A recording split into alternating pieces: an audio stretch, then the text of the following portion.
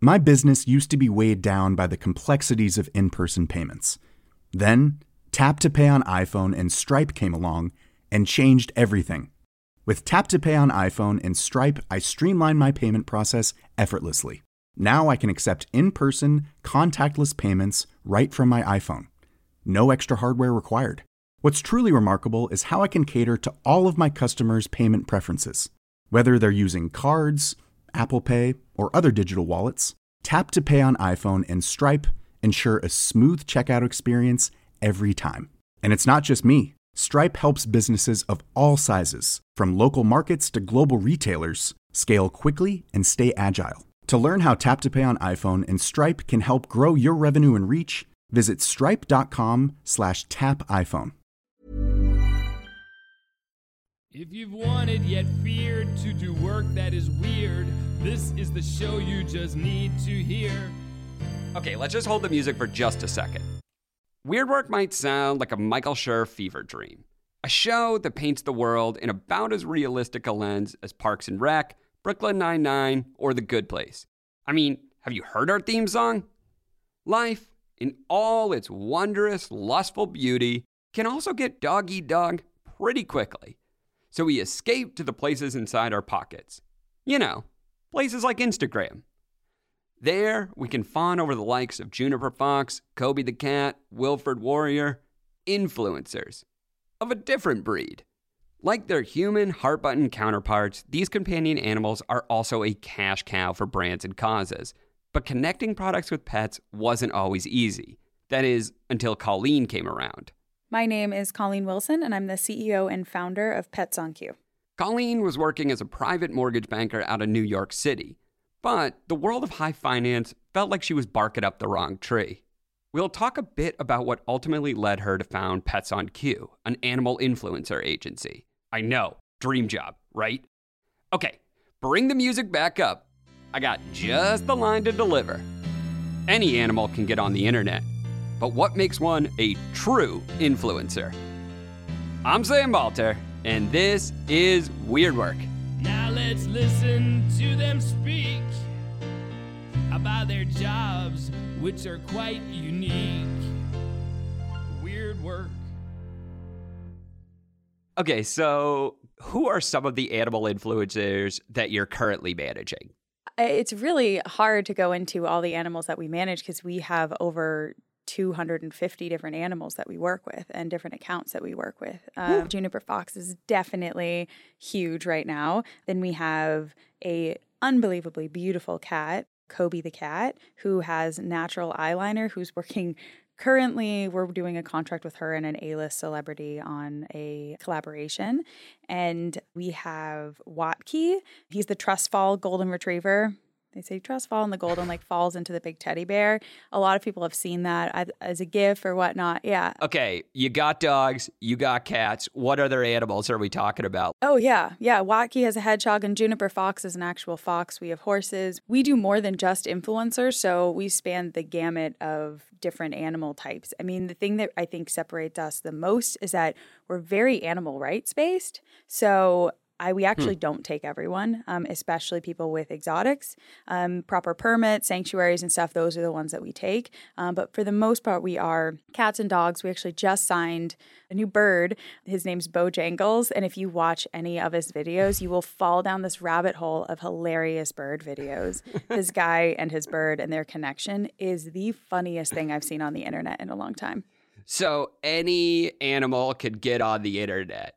What qualifies one as an influencer? Ooh. Is it just like a purely follower count thing, or is there something about that dog, that cat that makes them influencer material? The thing that I think a lot of brands touch on right now is the return on investment that they get from the actual engaged followers. Because there's a lot of fake followers, because there are a lot of pods out there, we don't just look at the follower count to put someone up to our elite team. I mean, really, any influencer can get on our roster to work with brands, but the people that we manage and the people that we focus on are our elite team, and the ones that make it there have the it factor. I've been able to pinpoint out animals that have the it factor. It's really hard to put into words, but it's just something in their eyes. The most recent animal we just signed is Wilfred Warrior. If you pull up any of his photos or videos, he's kind of like the new grumpy cat. Went crazy viral very recently. A couple comedians posted videos of him, and his follower count went from like 40,000 to 1.1 million in a matter of a month. So he just kind of blew up out of nowhere, and the owners don't know what they're doing. So they call us, they hear about us, and we're just kind of coming in to help and just take away that stress and give them advice from everything we've learned from other influencers. But that cat has the it factor. That cat has it in his eyes. I think he's going to go really far and be really great for brands and licensing and paid promotions. And there's a variety of things that I know we can do with this cat. So that is what qualifies someone to be on our elite team. Can I just say this cat is crazy looking. Yeah, I know, right? He's got huge eyes. Huge eyes. Like when you said like I could see it in his eyes, like I could see it in his eyes. You this can see thing it in his has eyes. Giant eyes. Yeah. Like there's something about him that people are drawn to, that he's unique enough, he's weird enough that he attracts a different type of audience. And what that audience is an authentic fan base, and that's what brands and people looking to monetize are looking for. It's not about just followers, because there's a lot of fake followers. There's a lot of lies on the internet. What our job is brands that trust us, and we have an algorithm on our platform that tracks the authentic fan base, the authentic engagement on each post.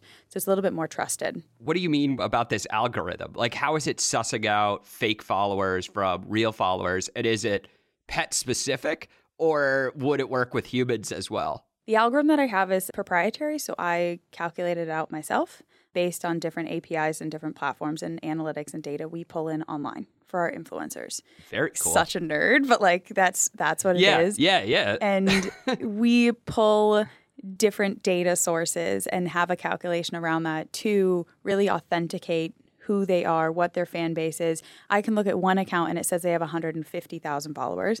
The authentic engaged fans on their account could be 160,000, which is higher than what the actual follower count is. But then I can have another account that's at 2 million followers. The authentic engaged fans is 200,000.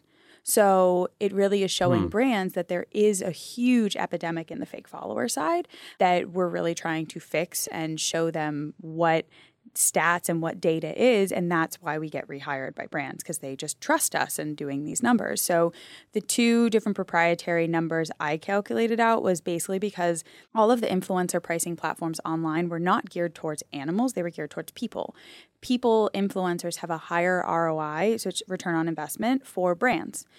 Animals do not, because they're not as trusted in some sense, and they don't tend to produce as many sales as a human influencer does. Not by much, but the calculation is just different. And that's not saying one's bad or the other one, but animals can have way more views than people, yet still produce a lower ROI for a brand. So what I did was take all the data that I've done over the past 5 years and put it into two different calculations, and we have an internal platform where we track that. Will eventually become public to brands, for brands to be able to search influencers and stuff, but it's not at the point yet for brands to come on, but we're getting really close and I'm really excited about it. It's kind of my baby. I love it. This is like such an interesting side project. You know, like I wouldn't expect like, okay, we're talking about animal influencers, that we'd be going into the rabbit hole of Tech. like algorithmic, like sussing out of all of this, which is super interesting. I'm just different. Like this weekend, I volunteered at an animal sanctuary where I was picking up monkey and wolf poop. Like that was a real thing. And then we're helping them monetize as well. So my whole life is like I can go from this like working with software developers and investors and, you know, engineers all the way over to like hanging out with the wolf in a cage that, you know, just needs his butt rubbed. Like that is fun. My life isn't normal. It's never been normal. And it's kind of the best job ever. You know, like the thing that's funny to me is like, you hear like a lot of entrepreneurs or people who start businesses and they're like, I wear a bunch of different hats. Like I do marketing and sales and accounting. And you're just like blowing them out of the water. Because you're like, I'm developing algorithms, I'm picking up wolf shit, and I'm like finding like crazy flamingos and working with celebrities. Like that's wearing a lot of hats. Yeah. Working with celebrities. It's very like human celebrities or pet celebrities are you talking about? Because I've done both. And I tend to get more choked up over the pet celebrities. It's like really weird. It's so funny. So have you found that like animal influencer parents are kind of similar to like the toddlers and tiaras and, you know, stage parents and child actor parents, or are they just a whole new breed? You said it, not me. Yes, there are people that pimp out their pets for the wrong reasons, and I'm not for that. But they're really great. So Kobe's mom, when Kobe goes on set, Kobe has a professional handler that we've hired for every time he goes on set, and the mom is not allowed on set because Kobe gets stressed when the mom looks stressed. Right? So Kobe's mom is not a stage mom. She actually is like, yep, I trust you with my animal. She stayed with the trainer for a little bit, and Kobe loves and respects the handler. And the mom actually takes a step back and says, professionally and for Kobe's well-being and to not stress him out, I would say that most people that are doing this are doing it to pimp out their pets, and they do get very stage mommy. And my biggest problem with people like that is they don't know when their animals are saying no and they don't want to do things.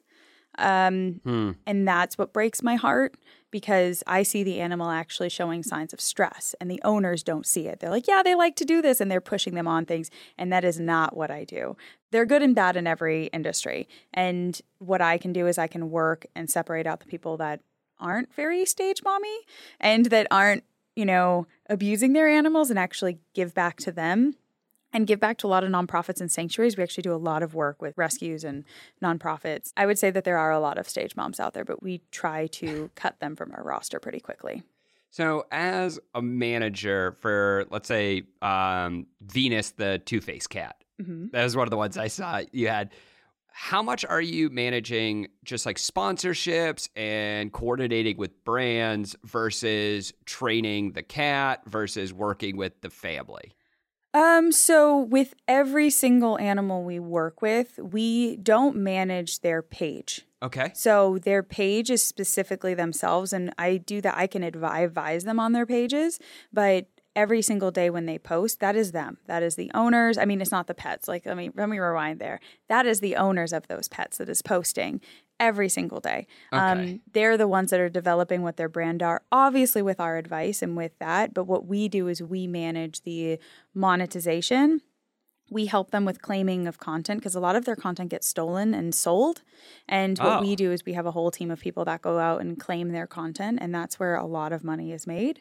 And then we also do all of their brand partnerships, appearances, sponsorships. I mean, we're the only influencer company out there that's actually permitted. We're permitted to work with animals in appearances on set. So a lot of brands that are hiring some people who are not permitted don't realize that they can be fined for working with animals without proper permits and without, if they need to use the Humane Society for set work. Like, you need those contacts and you need those connections to make sure that the animals are safe first and foremost. One quick question. How big is your team? I have 4 employees. We're a really small team. We're a very, very small team. We're actually hiring right now. So if anyone has a resume, we're looking for a variety of positions. So yeah, we have a team of 4 internally, but we do have a lot of strategic partnerships. And that's where we've been able to grow and help a lot of people. When you were growing up, were you always a dog person? Yeah, I was an animal person, I would say.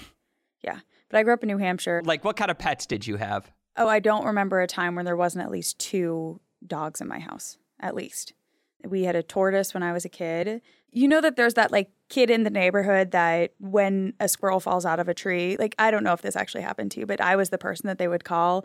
I would nurse it back to life and set it free, or bring it to like a wildlife rehabbing center. Or even growing up, my mom spent more time at the zoo with me, and I would just sit there and watch animals. Like, even as an adult, I would look in our backyard out for moose and deer. And if you've ever been to New Hampshire, it is the world of the squirrel. So I don't remember a day going by where I didn't see at least 10 squirrels. I've always had a connection with animals. Whenever I volunteered, it would be at a therapy dog or service dog training facilities. It would be, you know, to help animals and better animals. And that's just the kid that I was growing up. So it seems like, though, if people were listening, you're so involved with animals and love animals, spending all your time on it, and then you go into finance. In New York City. Why did you do that? And like, what was that work like? So when I moved to New York City, I was working in finance as a private mortgage banker. Then on the side as a de-stressor, I started with fostering puppies and getting back into dog training on weekends just to kind of lower the stress level that I had with a fast-paced job that I had. And it grew really quickly, and I ended up rescuing a very aggressive Husky German Shepherd pit mix. He loved blood. He loved to draw blood on dogs and people. It was really fun to own him in the beginning, I would say. So I met with so many trainers and they all told me to put him down. And then I was like, no, I'm not going to. So I just trained him. And then over a few months period, he kind of evolved to the point that other people were like, hey, can you help me with my dog? And it just started growing from there. And he ended up getting an illness and having to be put down pretty quickly. And it was very, very heartbreaking for me. And that's when I found my Dalmatian in a shelter. I was going to actually just pull him and give him to a Dalmatian rescue, but he kind of like imprinted on me, and I figured out that he was deaf right away in the shelter. And they were like, wait, what do you mean he's deaf? And I'm like clapping behind his head. I'm like, are you kidding me? You guys didn't temperament test him and test him for hearing when he's a Dalmatian and they're prone to hearing loss? At least 10 to 30% of each litter are born deaf. So I just did the test, found out he was deaf, and I taught him something in sign language. What is his name? Charles, Charlie, Monkey, Charles, Nugget. I call him everything. No one knew that Charlie was deaf, and it took me about 15 seconds to walk in there, do a test, and figure it out, and then teach him one thing. And I feel like he bonded with me so strongly because I kind of spoke a language to him. And then he was like, oh, someone gets me. And it was through that mental stimulation and through, you know, the love and consistency and treats and a system with this dog that he turned out to be a superstar. Like, I can bring him on any set. I could walk him through Times Square without a leash. He loves to work. He loves it so much. It's like what he was put on the world to do. That's how I kind of got into that side, because people that work with him want to work with him again. Because I, on set, don't need to speak to my dog to get him to do a command because he's deaf. I do it in ASL. So on a TV show, I can tell him speak behind the camera without moving my mouth or without speaking, and he's going to start barking. And I can give him those signs. And then they're like, oh, wow, we actually want to work with you again. We were really skeptical of hiring a deaf dog, but now we want to work with you again. So that's kind of, it's all because of him this whole industry kind of got started. Oh my God, though. That's so sad to just think like that this dog like wasn't understood at all. And then like, it's nice to think that the first person who was able to understand him, he was like, oh yeah, you're great, not horrible like everybody else. Yeah. Yeah, he was definitely abused. He still has his moments. But he's so easy now, and Dalmatians are not known for being easy. My biggest takeaway is always when people tell me they want a Dalmatian, I'm like, oh, do you have 5 hours a day to exercise your dog? Then don't get one. Because they're known as one of the most difficult dog breeds to get. In hindsight, I 100% would have gotten Charlie. He's the best thing that's ever happened to me. But going into it with my lifestyle and whatnot, it probably wasn't the best decision at that time to get a Dalmatian. That was that crazy. Yeah. But I wouldn't have it any other way, because he's the best. We'll be right back after this quick break. Planning for your next trip? Elevate your travel style with Quince. Quince has all the jet-setting essentials you'll want for your next getaway, like European linen, premium luggage options, buttery soft Italian leather bags, and so much more. And it's all priced at 50 to 80% less than similar brands. Plus, Quince only works with factories that use safe and ethical manufacturing practices. Pack your bags with high-quality essentials you'll be wearing for vacations to come with Quince. Go to quince.com/trip for free shipping and 365-day returns. Hiring for your small business? If you're not looking for professionals on LinkedIn, you're looking in the wrong place. That's like looking for your car keys in a fish tank. LinkedIn helps you hire professionals you can't find anywhere else, even those who aren't actively searching for a new job but might be open to the perfect role. In a given month, over 70% of LinkedIn users don't even visit other leading job sites. So start looking in the right place. With LinkedIn, you can hire professionals like a professional. Post your free job on linkedin.com/achieve today.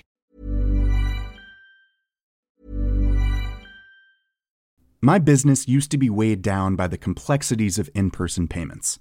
Then, Tap to Pay on iPhone and Stripe came along and changed everything.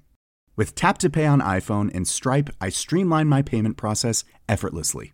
Now I can accept in-person, contactless payments right from my iPhone. No extra hardware required. What's truly remarkable is how I can cater to all of my customers' payment preferences. Whether they're using cards, Apple Pay, or other digital wallets, Tap to Pay on iPhone and Stripe ensure a smooth checkout experience every time.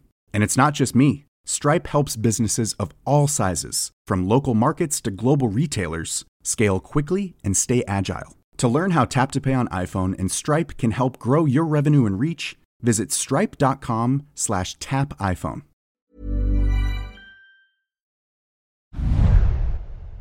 Can I just say one thing that I think is super, super funny to me? Yeah. Is like you have this high stress job and then you're like, oh, as a de-stressor, I'm going to trade this dog that's like attacking people and like drawing blood as like my calming down thing on the weekend. Yeah, but that is I'm not a normal person. Let's just start there. That is de-stressful to me. That is fucking crazy because it's like, it's stressful enough to trade a dog. Like they bark, they're loud, it can be frustrating. You picked an incredibly difficult dog to train, and then you're also working at like in finance, which is incredibly stressful. Yeah, and then that's how I started a side company as well to doing dog training. So it was kind of like I just kept telling people no, like, no, I'm not doing it. No, I'm not doing it. And then people were like, finally, like, no, I will pay you a lot of money to come and train my dog. I'm like, okay, if I'm going to do training, I'm going to, then I stalked another trainer who's one of the top trainers in Schutzen work in the country. And Schutzen's bite work, like police work for dogs. So I wanted to learn a different style from what I was used to so I could take something from that. And then I started getting into dog stuff. Then my dog started booking, GQ magazine, and he started booking New York Fashion Week gigs, and his account started growing on social media. That's when social media animals kind of started. And I was like, oh, this is a thing. Okay. So one of the things you just mentioned was talking about an animal having the it factor and that you could just sort of see it. Yeah. So obviously, I'm going to take this opportunity. I have a dog. His name is Sebastian. He's a big fan of the podcast. He's about a year old. And I just sent you an email with a few pictures of him. Okay. Does he have a social media account? He does not have a social media account. I didn't want to get him one till he was like 1 year old. I thought I was being a good parent that way. Oh, he's cute. Let's pretend that this is like a professional meeting. Do you know what I've come breed to he you is? and I'm like, he's a mixed breed. I'm not sure what breed he is. I can tell put you. a picture of him in the. Can you? Yeah. Yeah. Yeah, What is he? He is a Sighthound, most likely a Basenji or Pharaoh Hound mixed with some type of terrier. So like American Staffordshire Terrier. How much does he weigh? Like between 25 and 45 pounds? Yeah, he's a thick boy. He's up at 42 pounds the last time I measured him. Yeah, stocky. So I would say a Staffy Basenji would be my top mixes. Google a red Basenji. This is one of my superpowers, being able to tell what dog breeds are. Okay. Yep. Okay. So no, let's serious. I'm like, Colleen, I need help. I want this dog to be famous. What are you going to start telling me? Well, you made some mistakes because you weren't on social media instantly. Okay. When they're puppies, that's when you need to be posting a lot. When they're puppies, that's when they kind of can grow a fan base pretty quickly because puppies are just like, let's be real, puppies are the cutest. So that's when you would start it to kind of develop their personality on social. A lot of people on social, they have one brand and they stick to that brand, and that's what does really well. So if you look at Wilfred Warrior and what they did, like going back to that cat, he kind of is sassy. Like he has a personality that's like, don't mess with me. It's very grumpy cat-esque. You need a brand. You need a persona. What is that?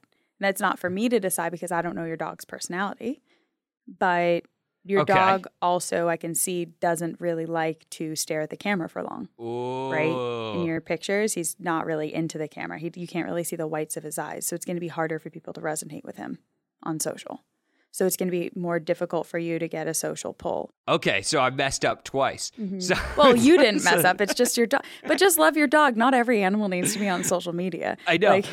Okay. Yeah. But let's say, okay, so let's say I'm like, I'm going to forge ahead and I want your help making this dog famous. I understand I missed the puppy opportunity. Like, what are we going to do together to kind of like cultivate this personality for the dog and make him a social media influencer? For you, what I would say is you need to follow the trends on social. So right now, that's a lot of video and the persona coming out in text with dogs or cats. That's the new thing. I would say if you're gearing somewhere, sticking to a social media platform and coming up and seeing which animals are doing really well and what they're doing on social media and finding something that resonates with you. And copying isn't the right word, but use that as inspiration to make something of your own with your own dog with their own personality. And it's a lot of work, social media. So I would just encourage you to see what other people are doing out there. I would look at other sight hounds, like some of the most famous sight hounds. I would say probably photography. When you take your dog out on hikes, maybe do some really long photography and training a dog. And the most important thing to me is you spending quality time with your animal. So if you like doing hikes and you like getting photography on hikes, go do that with your dog. Make an account about that. So it forces you to spend more time with your dog and have more fun with them. If you like to do training or tricks or that type of stuff, take videos of training. Do that with your dog. I would say, for me, again, it's not just about social media. It's about spending quality time with your animal. If you can, that's great. And if it resonates with other people, that's amazing. Do podcasts with your dog. Like, how fun would that be? Yeah, I do want to do a pupcast. Me and Sebastian have been batting around ideas for a little while, but it's hard to find the time. So you've been in the pet influencer game for a solid while now. Mm-hmm. What is it that keeps you walking through the front doors every day? I would say I started this company, and what our motto is making the world a better place one animal at a time. So what keeps me going is knowing what social media and the benefit social media can do to help save animals' lives. My company and what we're doing, kind of the betterment of animals and changing the entire industry of set animals that are used to make them temperament approved and using the animals that actually want to work, like the Charlies of the world, and not the animals that are horrified with 10 cameras around them and whatnot. That's what keeps me going, is that, we were, arguably the first people doing this. No one was doing this, 5 years ago when I started working with animals on set and working with influencers. Animals on set has been around for a long time, way before me, but we are completely changing the set industry through social media. I got a call this week to do a major commercial with a major restaurant for a Super Bowl commercial, and they wanted to hire an influencer dog to do it. And my pushback on them was, hey, instead of a huge influencer, why don't we get a huge rescue organization that has a huge social media following? We pull one of their dogs, I get it professionally trained, we use it in a commercial, and then I can get hundreds of applications not only on that dog, but other dogs in that rescue organization. So the fact that I can confidently do that every single week is why I love my job. And the fact that I'm getting paid to save animals' lives. Just last week, we were at Super Zoo. I adopted out 10 kittens at Super Zoo. They all went to great homes, and the brand that hired us to be there, they paid that rescue organization for over 50 adoptions or spay and neuters. Like, however, they're going to actually use it for spay and neuters, not for adoption, but that's like what that amount of money would cover for different animals. It's like, that's why I love my job. It's less just about the influencers. Obviously the influencers, they pay the bills. They can make 6 figures every year. We have a whole system around it, but back to your question of why I do this, and that's why I do this, to save animals. And that's what I was put on this earth to do. And that's why I do what I do. Well, Colleen, I just want to say thank you so much for coming on to the show. This has been so much fun to talk about animals, and the work that you're doing is just fantastic. Thanks so much for having us. We'd love to do it again.